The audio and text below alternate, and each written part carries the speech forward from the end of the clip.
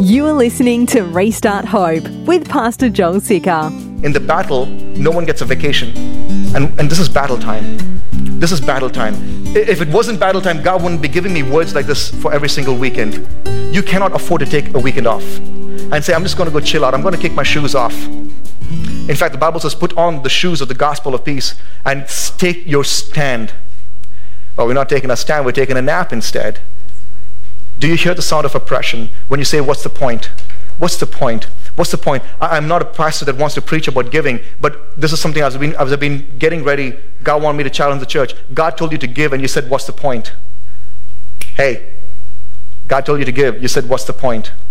God said, go. You said, what's the point? God said, speak. And you said, what's the point? That is the sound of oppression. And you wonder why the word of God that says, the same power that raised Jesus from the dead resides in me doesn't come to fruition because you're living under oppression, my friend. Yes. And you've revoked the privileges of being a child of God. When God tells you to do something, you don't do it because you say, what's the point? When God tells you to obey, you say, no, it doesn't make sense. My friends will laugh at me. That's the sound of oppression. Are you hearing it? Yeah. Job is in this place, and I thank God for a faithful young man like Elihu who says, Job, that's the sound of oppression. Job chapter 35, verse 3, he says, then you ask, what advantage have I? How am I better off than if I had sinned? He's saying, Job, you're saying, what's in it for me? You're asking, what's the use of living a righteous life? He's saying, Job, you don't understand the sound of oppression that you're speaking from. He says, Job, you've lost your fight. Job, you don't recognize the sound of oppression that you're giving into. I said this last week. Job is suffering not because of a sin, but watch out for suffering that will cause you to sin. You might be suffering because of somebody else's stupidity. But watch out that somebody else's stupidity is causing you to sin and causing you to live under oppression. Do you hear the sound of oppression? The times when you feel like your rights have been revoked, when your privileges have been taken away and God is not going to give it. God wants you to recognize the oppression in your lives and for you to get your faith back, for you to get your fight back, and for you to lean into the privileges of being a believer that's being restored into relationship again. So if you're recognizing areas in your life right now of oppression, I hope you are. I really hope you are. As I've been getting ready for this message, one of my biggest struggles has been trying to identify who this message is for, because I see a lot of familiar faces every single week over here. Identify who, and God said, it's not your business. You just preach it, it's not your business. But as I've been leaning in, I know that there are many people who walked away from God. Sure, you've been in church, you know your Christian words, you know your verses really well, but you walked away from God. And your attitude has been, what's the point? What's the point of living righteously? What's the point of following God? What's the point of being a believer? What's the point of being a part of a church? What's the point of being in fellowship with other believers? What's the point of getting up and praying every single day? That, my friend, is a sound of oppression. And God is not an oppressor. And if you are familiar with the sound of oppression, I want you to get your fight back. Yes. I want you to get your fight back. I want you to get your fight back. And for you to get your fight back, you have to respond to the conditions for redemption. That's how we get our fight back.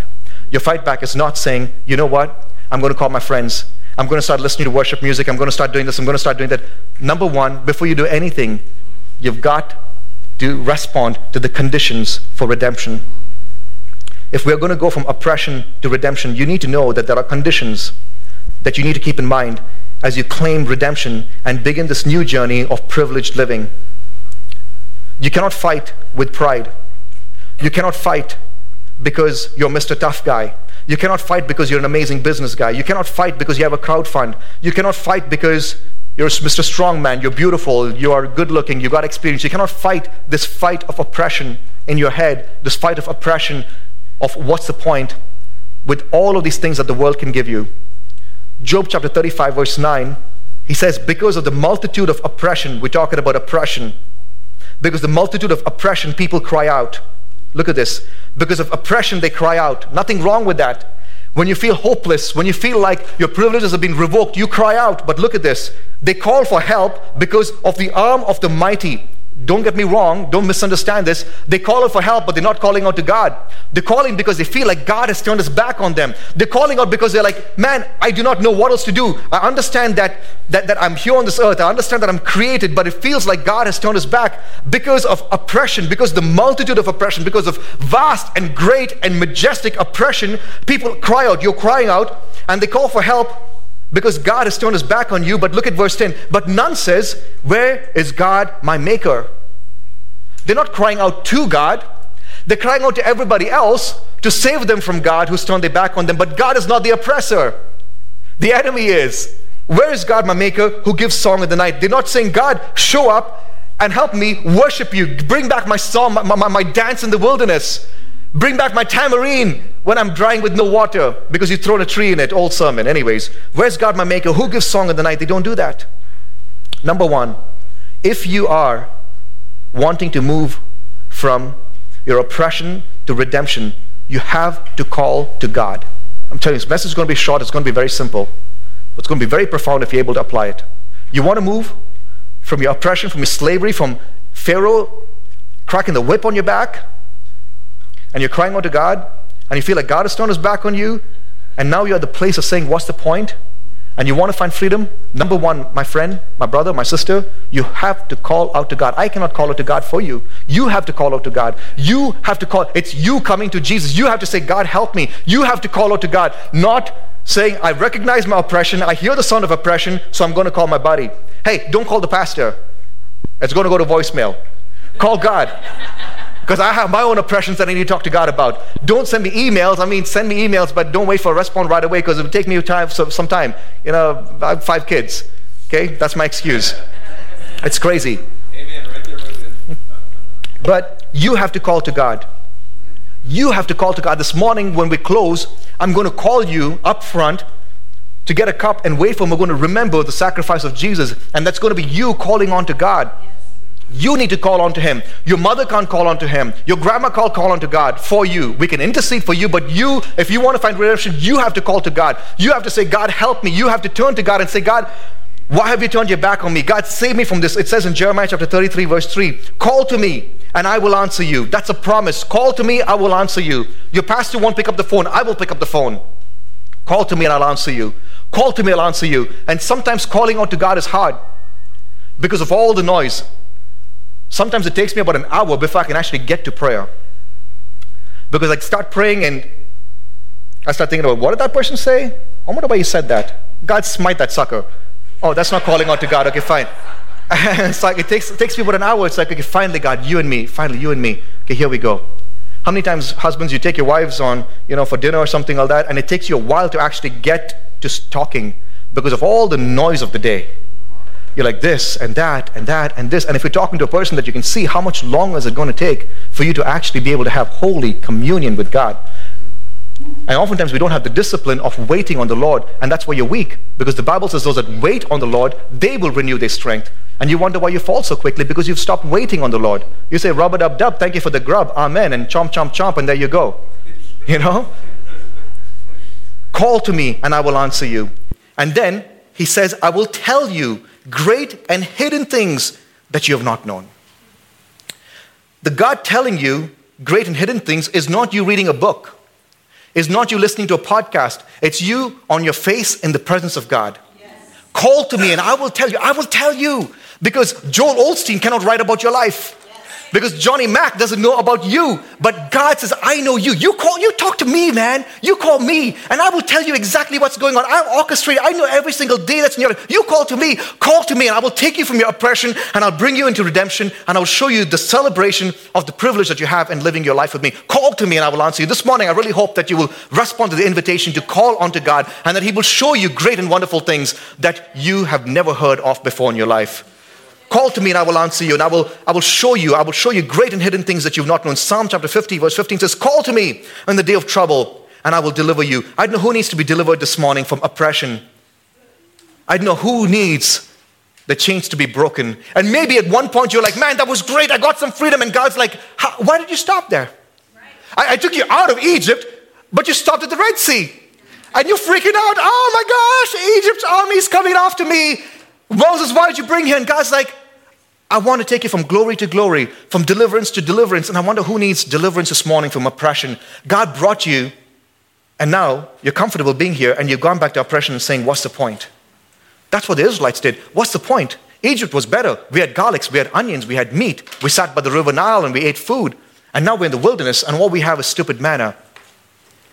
Oppression, oppression, oppression. And if you want to respond to oppression, you have to turn to redemption. And the first thing you got to do is you got to call out to God. Isaiah chapter 55 verse 6 says, seek the Lord while he may be found. Call on him while he is near. Seek the Lord while he may be found. Call on him while he's near. That's why this morning I said, God, you're so good for giving us another day to repent. Yes. Yes. Another day. You have a day. You have another day. People are dying around the world. People are dying around our city. But you, God has saved you. God has given you life. Another day. And he says, call to me while I can be found. Call to me while you still have a chance, and I will respond to you. I will respond to you. Call to me and I will respond to you. Call on me while he's yet to be found. Job chapter 35 verse 11, it says, he teaches us more than the beasts of the earth and makes us wiser than the birds of the heaven. You don't have to walk around in absolute foolishness. You don't have to walk around saying, I don't know. I have no idea what's going on. Call on to the Lord. Talk to him and he will show you exactly what's happening in your life. Number 2, subpoint in responding to the condition for redemption. So number 1 is call out to God. Number 2, you have to call out in humility, man. You have to come in humility. A problem in our modern day world, we lack humility. We do not know what humility is. From a young age, we're taught to be arrogant, to be rude. We're taught you respect the people who you need a favor from, and everybody else, you treat them like crap. And so when God looks like an oppressor to you, you don't treat him with the respect that he deserves. But God says, if you want a breakthrough in your oppression, if you want redemption, you call out to me, but you better call out to me in humility.